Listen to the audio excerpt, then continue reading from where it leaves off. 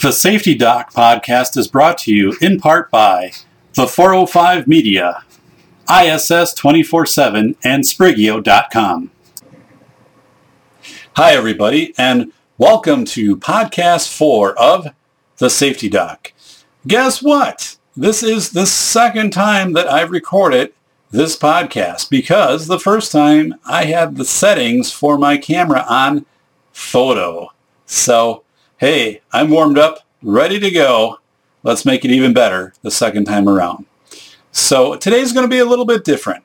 One is I do have on, first of all, a little more casual with my Badger sweatshirt. Hey, the Badgers are doing great, my alumni, and very proud of the Wisconsin Badgers. And I'm still kind of waiting for some arrival of some different scenery here for the back. We have our Badgers and some other things back there, but I'm going to be redoing that hopefully for the next podcast to make it a little more lively and to highlight some of our supporters of the show.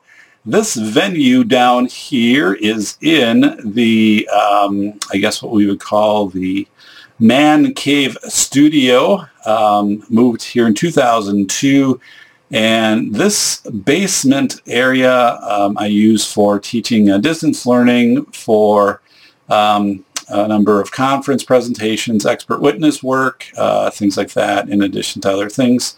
So this is not heated right now. We are in good shape.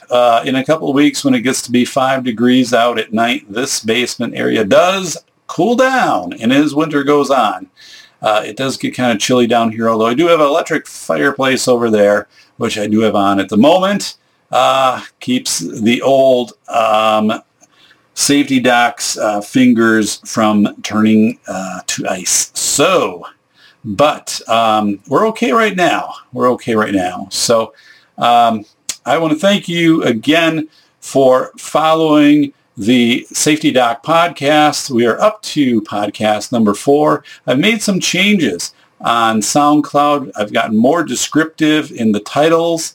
Have shortened up a few things, like just putting the number of the podcast and giving a longer, more descriptive title. We've gone with a new image, a new logo, thanks to one of my friends, and I appreciate that. So also we'll be going with a new lead-in that is being professionally recorded. So cool stuff. And guess what? There's going to be a new camera, and there's going to be a new mic, and those have both been ordered and will be coming in. I did already receive my new editing software. However, it's a little more complicated, so I have a learning curve, and I'm not going to try to surf that curve while I'm also editing together 6 different segments from my interview with Scott Meyers of ISS 24/7. That'll be the bulk of today. We're not going to do the headlines part of the podcast. We're going to spend the majority of the podcast with the interview that I conducted recently with Scott. Scott works with large venue safety, including a number of the NFL stadiums, NASCAR, even shopping malls, and really looking at the capacity also for other educational settings, possibly K-12. A phenomenal proactive app-based system. ISS 24/7 has kind of been around in the industry for a while. I mean, they've become the industry standard, and they reinvent, they take the industry and move it forward on an ongoing basis. Just tremendous. Before we go any further, I am not compensated by ISS 24/7 in any way to give this presentation. I do appreciate their format as an author, as a researcher, and I'd like to reference that in my work. And this, what I'll be sharing from Scott and from ISS 24/7 is no way meant to be a commercial. But at the same time, I want you to be educated about the capacity for app-based safety and just site-based management of incidents that you can do right now. In an age when we're still at the level of so many schools of what is your threat input system? Well, it's tell an adult. Or what do you do if a student has a seizure in a hallway?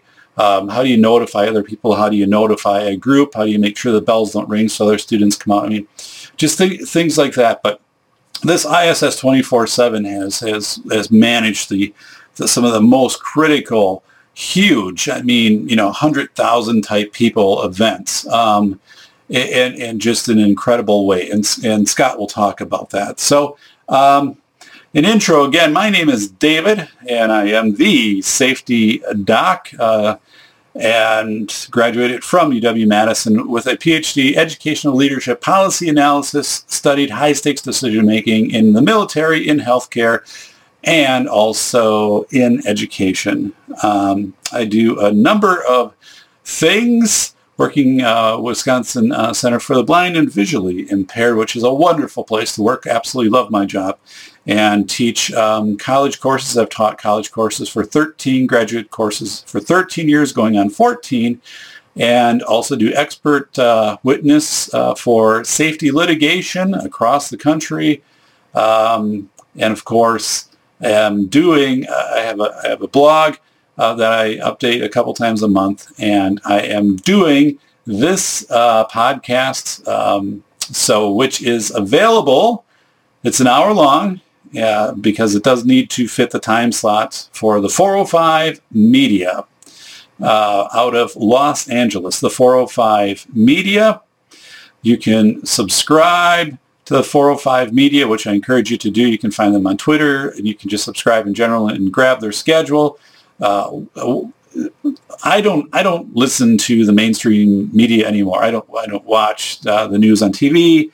I don't listen to the news in my car or anything like that. I listen to podcasts, and I listen to the 405 Media because I want to get empirical reporting. I want to know what's really going on out there. And that's the benefit of living in an age right now of podcasting and of the internet and the ability to find those things. What I specialize in and why you need to be listening to the Safety Podcast. One is I'm fun, okay, and I tell some great anecdotal stories, which I'll do, but I separate out the facts from the rhetoric, and what I tell you is going to make you safer, it's going to make your family safer, it's going to help you in the way that you think about your context, your environment, your situations, and to hopefully, if you're ever in a situation that is possibly at risk of compromising your safety, that you'd recognize that as soon as possible and understand options before you. So helping to do that through this podcast. But we are right now on YouTube. Okay. In addition, this is on SoundCloud. Find the RSS feed so you can listen to all of my podcasts, all of the Safety Doc podcasts. But again, I do have this multi media delivery because some of you do like the YouTube, and not a lot of people subscribe on SoundCloud, but SoundCloud does get linked over to the 405 Media, and that's where I think people are definitely finding the show. It's interesting for me to look at my Twitter analytics and look at the time that the show airs at 9 p.m. Pacific time, and then all of a sudden see the impressions, my Twitter impressions, jump to well over 1,000 and then kind of come back into the real world. But please consider following me at Safety PhD, again, at Safety PhD. So I welcome comments on any and all platforms, and you can pose a question. I'll address it in a future podcast. You can challenge something that I've said. That's fine. Right now, we haven't had any discussions that have started. So go in and share what you think. I'll respond. I look forward to that. So some anecdotes. One is I seem to be gathering a number of paranormal themed Twitter followers. And I don't know why that is, because this show has nothing to do with the paranormal. But I appreciate the followers, and I've been thinking about this a little bit more. And what I think it is that if you're working, studying the paranormal, you need to be very empirical and very much looking for, finding the data, finding the evidence. And that's really what I'm about when it comes to safety, is, again, getting out of the rhetoric and using whatever is available to find the evidence, to find the empirical pieces that really substantiate what safety is and what contributes to safety. So I think there's that shared way that I approach things, again, with those followers who do seem to be more in that paranormal theme. So I do appreciate you guys. Thanks for being there.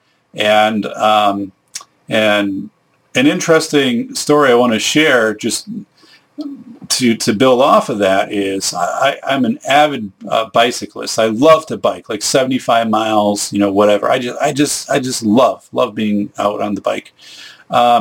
Which, it's going to be 5 degrees here in a couple of weeks. That's not going to work. But in summer, there's just nothing like it. I usually will stop at, I go out in the country on paved roads, and typically there's these small country cemeteries, and the churches have long since been torn down or gone. And I'll take a break at these cemeteries and take the bike so I can get off, walk around for a few minutes. I'm always curious, reading some of the headstones and things like that.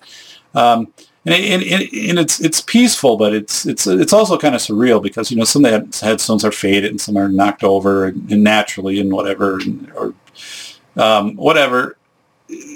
But it's there's one cemetery that I stop at quite a bit on my trek, because it's just a natural place to stop, and it's a large field that's near it. And it wasn't until I was watching a documentary on Haunted Wisconsin that this was it came up as number 2 as the haunted location. I had no idea. And apparently, as soon as it gets dark at night, people go out there with their infrared, devices and their EMF recorders, or whatever it is. They've studied this site in so many photos, and I'm out there, and it's just, for me, it's just typical place. It's open. I'm walking around. I enjoy the history aspect of the cemeteries, and I think there's a Civil War soldier who's resting, out there. So, but it really was nothing more than that for me until all of a sudden I watched the show. I'm like, whoa, had no idea. So, I have an interesting couple coffee stories to share. So, I enjoy coffee. And I have always been a black coffee drinker. No creamer, no nothing, black. The blacker, the better. I mean, if it was paint and I drank it, I'd probably be all right with that as black paint, because I just love dark coffee. Just love it. So, my birthday was last month, and one of my coworkers, he's retiring soon, gave me his 5-cup coffee maker, and he has another coffee maker too, but he's not going to be needing this one apparently during retirement. Great guy. His amazing stories. He shared with me, but anyway, he gives this thing to me, and the coolest thing is that you don't need to put in the cloth filters or whatever. It just has the built-in filter that you have to just clean out afterwards, and you're fine. So making coffee that, I can take to work in the morning, just awesome then. And one of my other coworkers gives me a container of French vanilla coffee and then a pumpkin spice coffee mate to go with it. And I'm thinking, ooh, one, I really appreciate it. First of all, very nice person, very nice gesture. But I'm I'm always a black coffee guy. That's my thing. And when I talk black coffee, I'm talking instead of putting in the 3 tablespoons, you put in the 6 tablespoons. You do what you can, and then you let it soak through for a while to get it really that dark. Get every little granule of caffeine you can out of it. So anyway, so I make up the French vanilla coffee, put in some pumpkin spice coffee mate. I'm driving to work that morning, and take a couple sips, and I'm like, this stuff is awesome. This is great. I mean, this is terrific. And it was. And so like every time I'm taking a sip in the container, you're thermos is getting a little bit lighter, and I'm like, oh no, I'm almost out. And then could look forward the next day to making it. Used it all up, and I did replace it with, regular black coffee. I always got a kick out of the commercial. The theme of the best part of waking up is Folgers in your cup. Like, if that's the best part of waking up for you is Folgers in your cup, like, you got to really analyze your life and kind of restructure what your priorities are, because the best part of your day should not be Folgers in your cup. So, and that's not a plug for Folgers. It's actually not Folgers I'm using. I use the pretty basic, cheapest coffee I can get that has a dial all the way over on black. Like, this is black, high caffeine, warning coffee. Go for it. So now I'm using the black coffee, and I miss the Coffee Mate thing, so I'm going to have to think that over. So I met a week ago with one of my longtime friends. We met at a Starbucks, and he was going over some documents that he had from the industry that he works in. And it was interesting because these were things that he had accumulated over time, and he was working on a project, and he was showing these to me because they are somewhat, related to some of the different projects that I do. And he starts into the story of, I've had these things for X, number of months, and I've showed them to different people, and here's like my notes. I really think like I've got this thing down, this proposal and all of this stuff. So puts it down on the table. I have a like caramel latte, whatever it is, like the big cup, and tip it over after like one sip. Goes all over his work, Literally, he's picking it up, it's dripping off, and as it's dripping, like, the ink is starting to, like, all come together, and his handwritten notes, and it's all, like, and, of course, I'm running around trying to get, like, napkins, which are hard to find. Finally do get napkins, kind of soak things up and whatever, but, like, then the pages start to warp as they start to dry, and he's downplaying it, like, well, really, I only needed this for a couple more months. I'm looking at this like, I'm not even sure you had duplicate documents of what I just destroyed. So I felt really bad. Like, I just felt bad. I went out running that night, and I'm like, I just feel bad because he's showing this to me. He's proud of it, and this is great stuff that I basically destroy with not a cup of coffee. Like, I went with like the biggest thing that they had, of course. And, but yeah, now the redeeming side of this was that caramel latte or whatever it was had a great smell to it. So as that thing dried out, it probably did have a nice aroma to it. But yeah, I was like, oh no, bad. So, before we get into the discussion, or my interview here with, Scott Meyers, last week's podcast that talked about the Milgram study and then how the Atlantic kind of took that in and just put that into a blender and made some kind of 11-page article out of that was ridiculous, which I already talked about. I don't need to get back into that. But I was thinking, did I ever participate in a research study? And I did. I remember. It was back in grad school, back in probably 93, 94. And I was, I got paid $15. Okay, so there was a sign up, $15, and it's pretty vague, like to participate in the study. It was done by the audiology department. And $15 back then represented 3 Wednesday suppers at Taco Bell, because you could get the chili cheese burrito back then for like 99 or 79 cents or whatever it was on Wednesday. And I think they had like a steak burrito for like 99 cents marked down. Plus, like, we knew some guy that worked there, me and my roommates, so we got a deal. But so when you look at the $15 back then, adjusted for inflation, like, it's a pretty good deal back when you were a college student. They had $15. So I'm thinking, again, this is pretty easy. Let's go in and do this. So I do this study. My roommates didn't. I did. I get in, lay down on kind of like this gurney type thing, and then the room's dark, and then they put this like red light you're looking into, and there's like cameras watching your eyes, and then the audiologist, a doctor of audiology, starts to, as a scientist, starts to explain, we're watching your eyes for movement, reaction, or what's called nystagmus to different temperatures in your ears. I'm thinking, okay. What I didn't realize is they would have syringes of ice cold water, like ice cold. And they would be squirting these things in your ears. And I mean, it'd be like a big canister. So, I mean, it'd be just nonstop for like a minute, getting this swirling, and you'd hear this like swirling. And what it does, the effect it has on you is you lose your balance, and you start to like everything's kind of spinning. And so we start the experiment out, and he said, here's a pail because you're probably going to get sick. I'm like, ooh, like this wasn't really, there wasn't much of an IRB description on this. Like when I came in, like he didn't tell me I'm probably going to puke. And also like the rest of my night is basically destroyed. I'm probably going to struggle to even like walk home without like running into trees and falling over. It was that bad. So back, we talk about large venue safety, and that's why we have Scott Meyers talking with us today.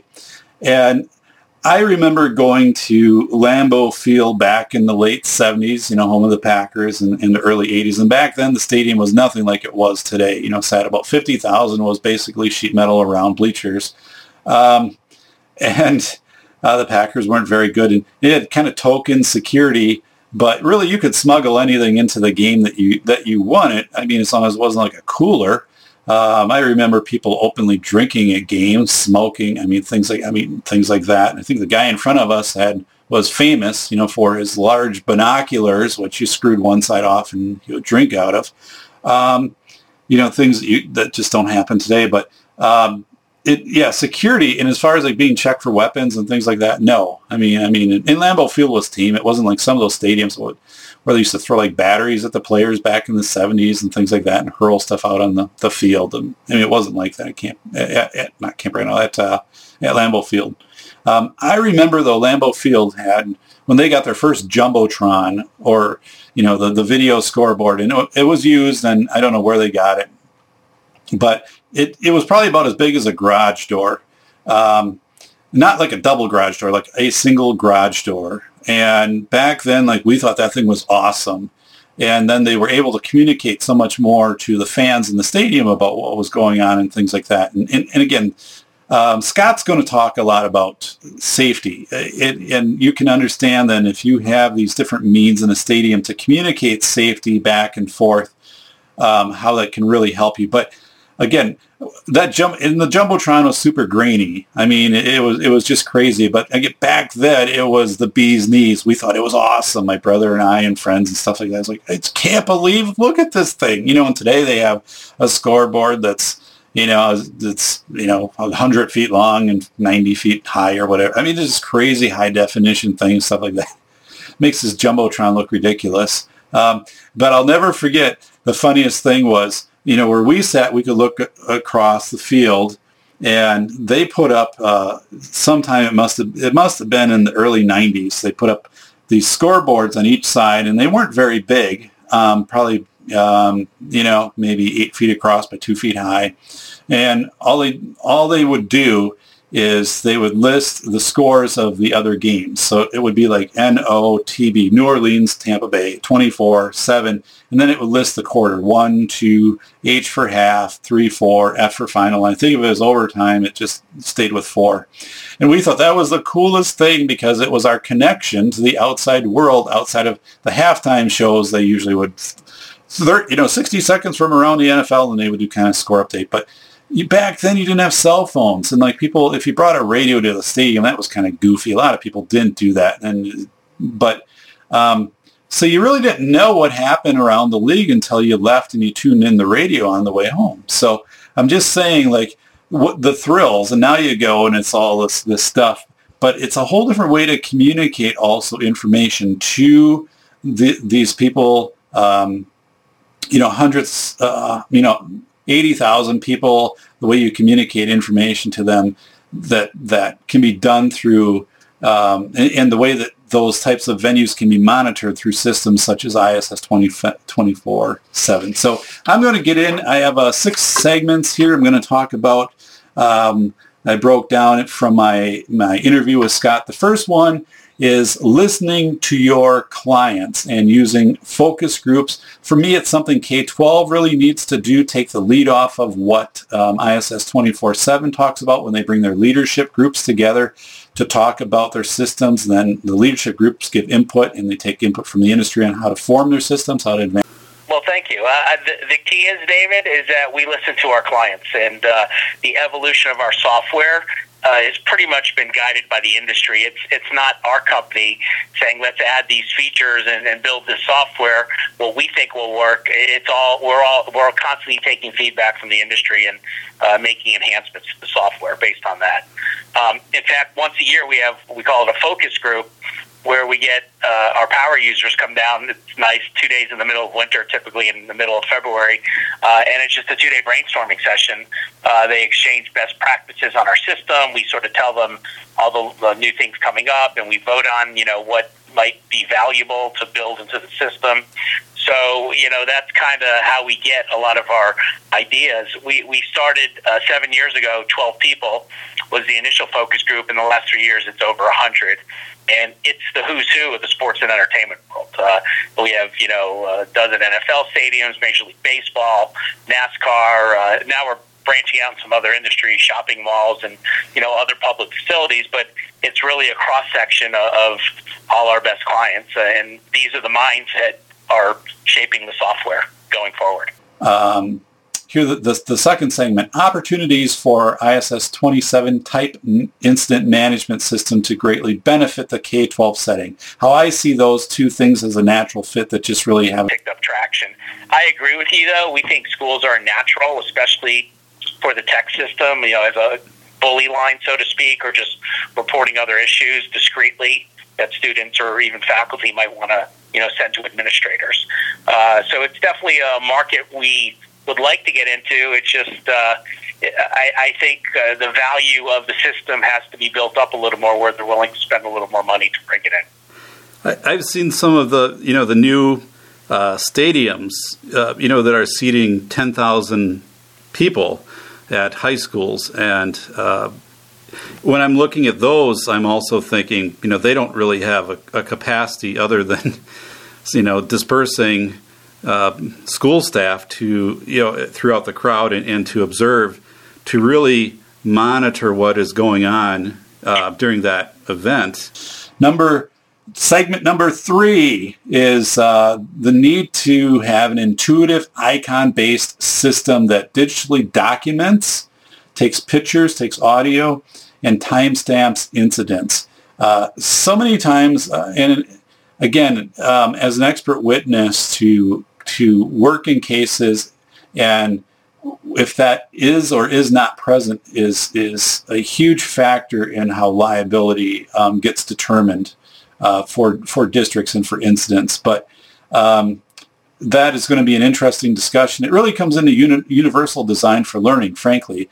We know that we have a number of students with disabilities, English language learners, using an ISS 24/7 type model, again, which isn't yet in the schools, but think about those models and thinking about the people that use them and their icon-based, and even how they might flash for certain things. That's universal design. That means that more people can understand it in different colors and things like that. There's also a principle that Scott talks about. It is proprietary to ISS 24/7. It's ACDA, Awareness, Communication, Documentation, and Analytics. Analytics, which gets overlooked a ton in schools. Scott talks about that. Sure. And you've just described, David, why our mobile apps are so popular. We have an app that can go on an iPad or Mini, and literally on scene you could fully document everything digitally, including taking pictures, videos, getting witness statements, get their signatures, scan their driver's licenses to pull information in. You basically can capture everything in real time, so nothing is lost. And I've never heard it put that way as far as memory. That's certainly one factor. Or how about just handwritten yellow notepads, which can be a mess when you try to decipher them once you leave the scene, and you can't write everything up. But if you can take a video of the environment and do these interviews, that's all. Nothing is lost through the apps. Absolutely, yeah. What's the name of that app? We call it Trackpad. We actually have two. We have a Trackpad app, which is for iPad or iPad Mini. We also have what we call a Communicator app that works on smartphones. Okay. And those can be put on Androids or iPhones. And a lot of the same functionality exists on the smartphones as far as recording the details. A little less because, because the iPad's obviously a bigger screen. There's more you could do with it. But you could still take pictures, videos, take notes, and signatures and all that as well on the smartphone apps. So, to your knowledge, have people applied the app in a training activity where it's been like a tabletop exercise? Or do they, when they practice using the app, are they practicing in a full simulation, or do they also practice using a tabletop? I haven't attended, but I know a lot of our clients do tabletops, and they use our system as part of that exercise, all the way from reporting the incident in a mobile environment and communicating. These mobile apps are two-way, by the way. They're not just one-way, so you could actually exchange chat if you need to get more information, exchange pictures and videos, and you could mass message the smartphone apps. So if, let's say, there was a missing person or a BOLO, if you have a photo, you can immediately take that and distribute it to all the apps at once. But situations like that are definitely done in tabletops at a number of our clients. Yeah, that sounds wonderful. So tell me... There's always a lot of training that goes into it, David, to begin with. So, we do on-site training where we make sure everybody is aware of how to use it. And one of the keys to our system is it's exceptionally user-friendly and intuitive. And we realized it had to be, especially when we're talking about mobile apps, because there's some of our venues that, they've got 85-year-old ushers there. Right. Who've never seen a smartphone. So we developed the app where it's easy enough for those folks to use. It's all icon-based and touchscreen, so it couldn't be any simpler to give them the ability to report issues and discuss back and forth when needed. And what you've described is a barrier presently in a lot of schools, the fact that the interface is not user-friendly, especially for, let's say, students with disabilities, where if you did have something that was icon-based, it would be much more accessible.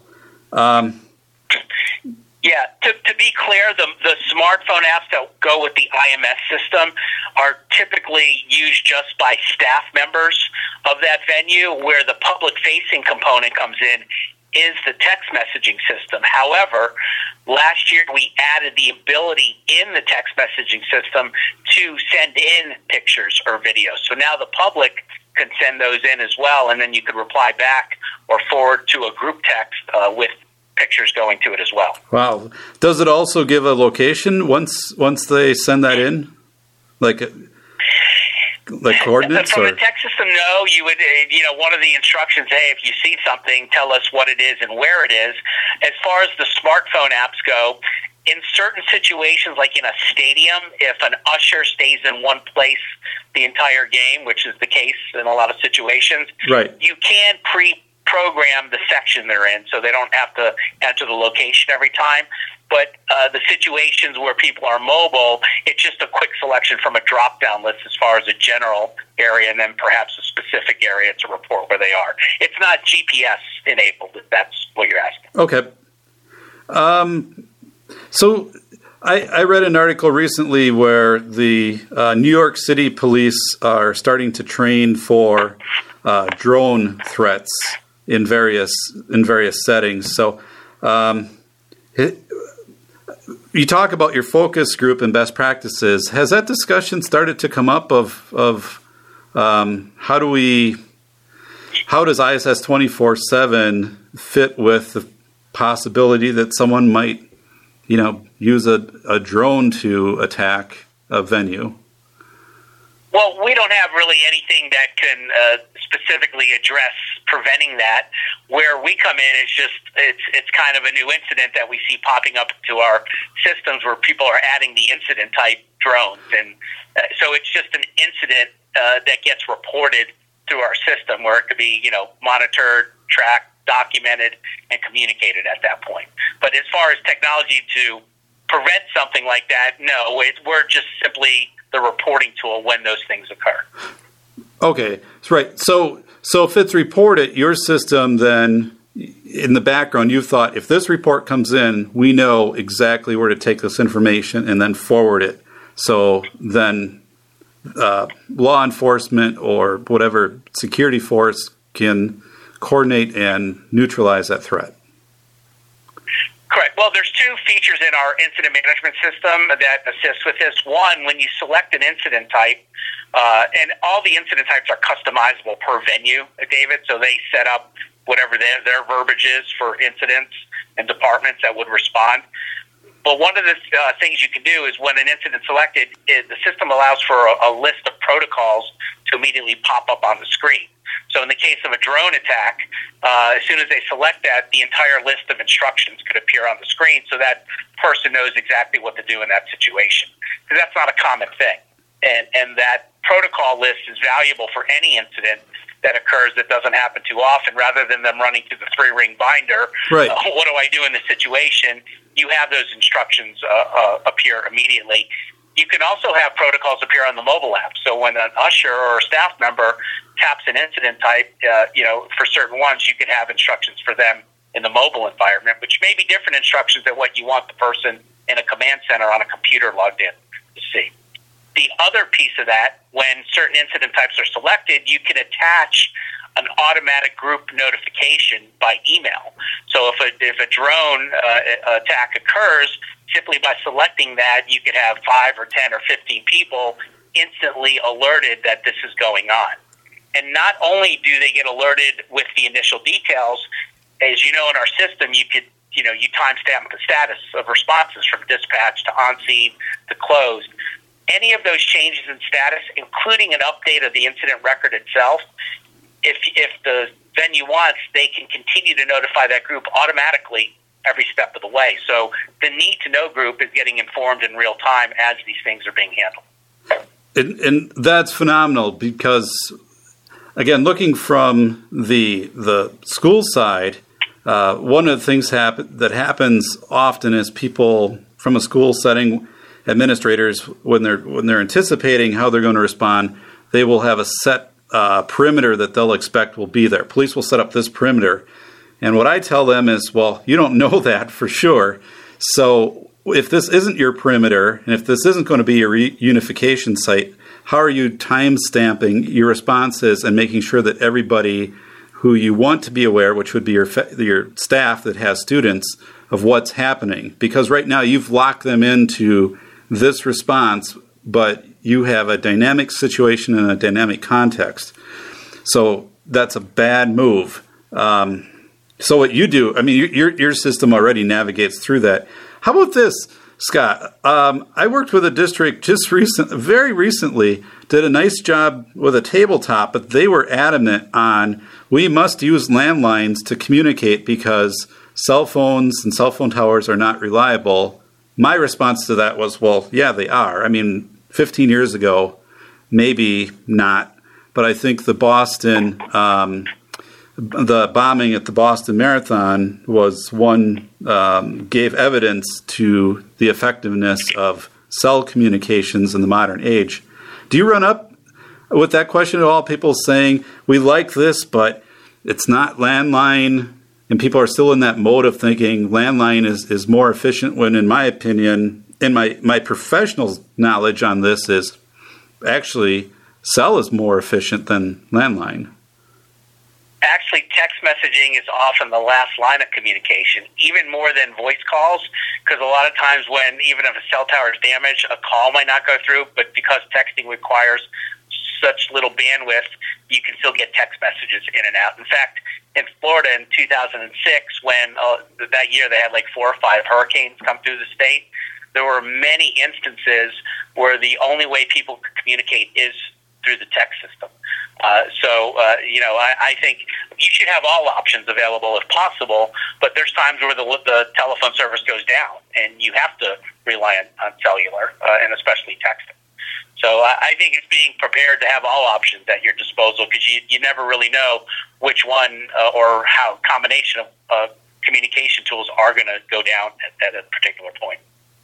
Yeah, I agree. I think your advice of redundancy makes a lot of sense. So, maybe walk me through the end phase of what are your focus groups telling you as far as like what's most valuable about when they use ISS 24/7. Maybe they've talked about the last year. They're coming in and saying, this is what we found valuable. Maybe, we went through our time-stamped responses and we set goals of this is acceptable, this isn't acceptable, here's how we're going to improve it. Or, also what are they saying of we wish, or here's what we would like to have ISS 24/7 consider as a feature. I mean, what are some things that are talked about at these focus groups? Well, we trademarked the term ACTA, ACDA. We call it the ACTA principle, and this kind of goes to your last question you sent over to me about the kind of the elevator synopsis. Yeah. ACTA represents the 4 key areas of operations that our system enhances. The first A is awareness. So through all of our products, especially the IMS, we have a color-coded queue. So at a given moment, somebody could look at the status of every incident that's been called in, whether it's new, whether it's been dispatched, whether somebody's on scene, or whether it's been closed down. We also have a blinking feature. So for critical incidents that are really time-sensitive in their response, such as an injury or something like, or chest pains, or you can actually have that incident start blinking after X number of seconds or minutes. You determine that time frame. So the key is nothing slipping through the cracks, that you're aware of everything that's going on and to make sure it's being handled. The C is for communication.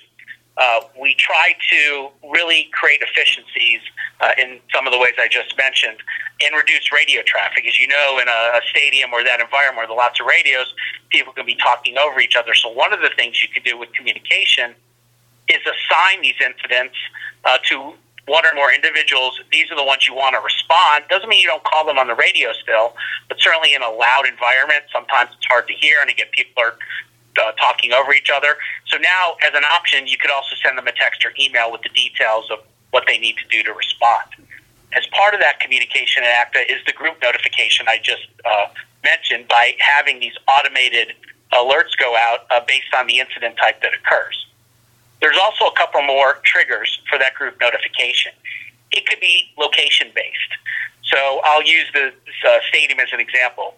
Maybe you have a parking lot group where you don't care what the incident is, but because you have 4 or 5 people that are responsible for anything that occurs in the parking lot, by virtue of the dispatcher clicking parking lot, that notification goes out to that group.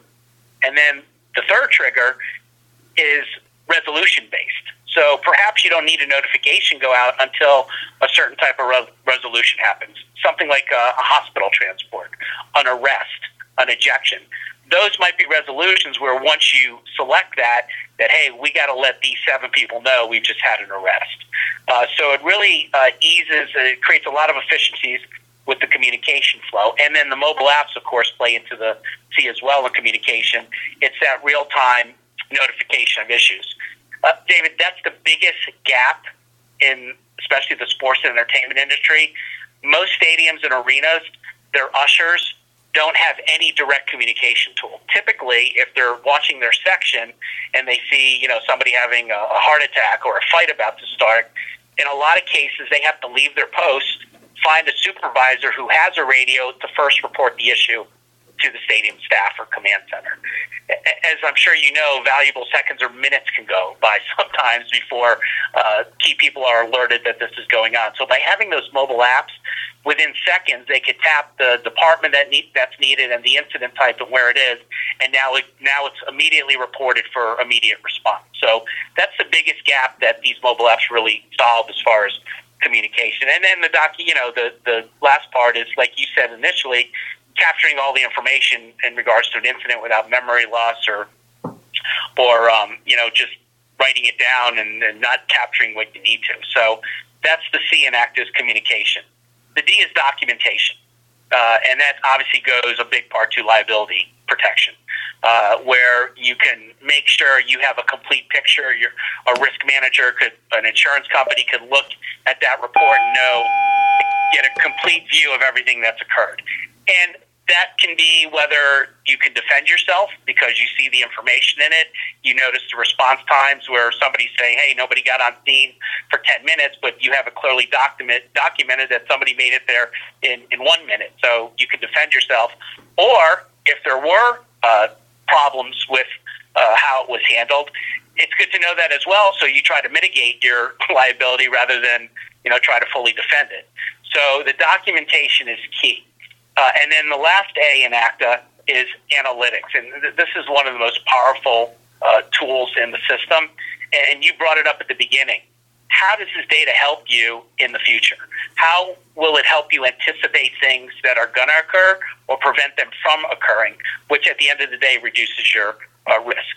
And in a sports and entertainment environment, one of their goals is to always maximize the guest experience. And if you can prevent or anticipate problems from occurring, you're gonna be successful at those goals. So the ACTA principle is really that's what comes up at the focus group, and that's what we pitch. Is these how can we improve each of these 4 areas in our operations? And really what it leads to, David, is proactive operations as opposed to reactive operations.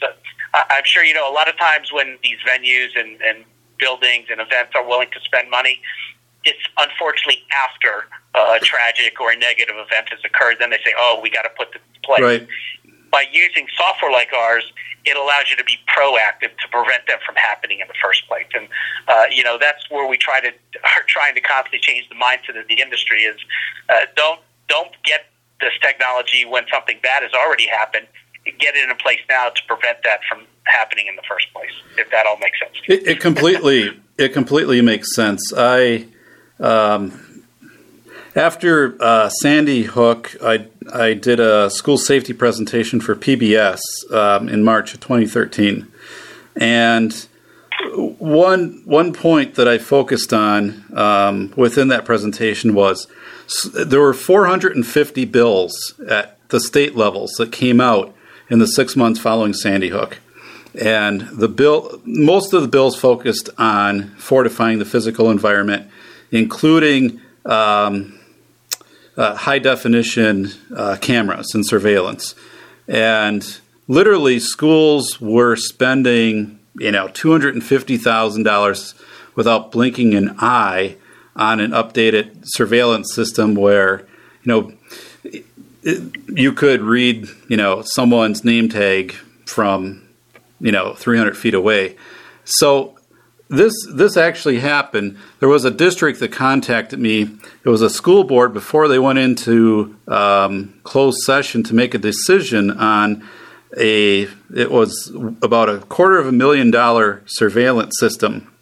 It was being sold to them under the premise that if they bought this, police officers responding to an active shooter call would be able to log into their system, bring up the hallways on the laptop as they're responding, identify where the shooter or shooters or killers were, and then also when they entered the building, they would be able to have that access on some kind of smartphone device while they were navigating the building. And I said, both of those are completely ridiculous because I've actually been in simulated responses in a police car at 80 miles an hour, jumping over a curb and officers and myself, donning the protective wear. I'm like, this is being sold as hype. Video is a forensic tool. Video is, if you have video has its use and has its benefits, but as you're describing it, you're not going to have somebody at your school that you're paying to watch video, nonstop. And then you're not going to be able to separate a shooter necessarily from all the other students, because if it's a student. So, I pointed out all of these things and said you're much better to go with communications. Like at that point, it was two-way digital radio. They still had analog. They couldn't communicate from one person to another throughout the building. So they actually voted it down that night. Because I said it's unrealistic. Surveillance is a beautiful forensic tool, and as you indicated, the fact that you can go in and take photos of what's happening. I mean, you have a real-time ability then that in your system to do that then becomes a forensic tool to document what happened. But I, remind people when they get these sales pitches, because it's strange, Scott. The money in some districts that gets put into safety is millions of dollars, and they'll showcase things to me, like here's our bulletproof glass entrance, or here's our door that you can't kick in. I'm like, okay, well, how about at recess when the kids go out on the playground? Well, we don't have that. I'm like, well, okay. First of all, you're talking about very low incident things happening. A school shooting is once every 13,870 years per any building. So put your resources into, like an ISS 24/7 type approach where you're documenting. You have a very thorough way of documenting, looking at your data to predict what's happening. That way you can get supervision in that area. Making sure that you're time stamping your drills, making sure if you're not using phones, that you're using two-way digital radios with repeaters, so you can communicate. And number 4, our segment number 4. I believe schools demonstrate priority negligence, because the question is, why isn't ISS 24/7 in schools right now? And it's a priority. You can choose priorities, and this is not a priority. When Sandy Hook came out and we had, the rush to 450 bills and all of that, and steel doors and bulletproof glass and things like that, where were the schools that were opting for ISS 24/7 incident management systems and those types of high-end systems also for threat reporting, threat input, and then how to get people, certain groups, certain teams to those threat areas. Again, it'll become self-explanatory. Wisconsin is, I do think the resources need to be allocated to this. And in saying that, I'm not saying that you're cost prohibitive. I'm saying that the schools this is priority negligence that's happening. And maybe that's a strong way to put it, but when I come in and someone is willing to show me, hundreds of thousands of dollars that were spent on bulletproof glass, I'm looking at that saying, oh, that does not make sense when you put it against something like ISS 24/7, which also brings you into compliance with things like the Office of Civil Rights reporting of threats, bullying, safety events. Everything you've described to me instantly meets all of those criteria. Number 5 kind of plays into that is there's just this rush to do something after a tangible event.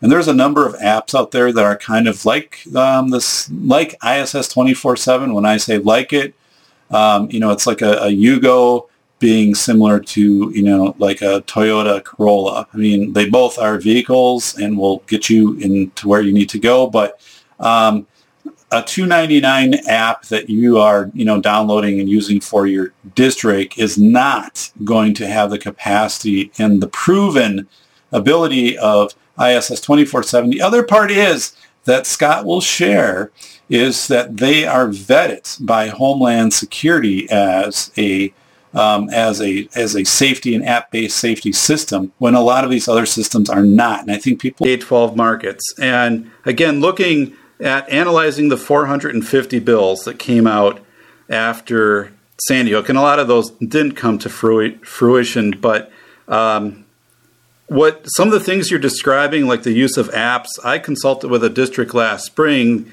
that was able to find an app, for like $2.99 a download or something that they got off the internet, and with the thought that it's going to do something like this in the event of an emergency. And it was so,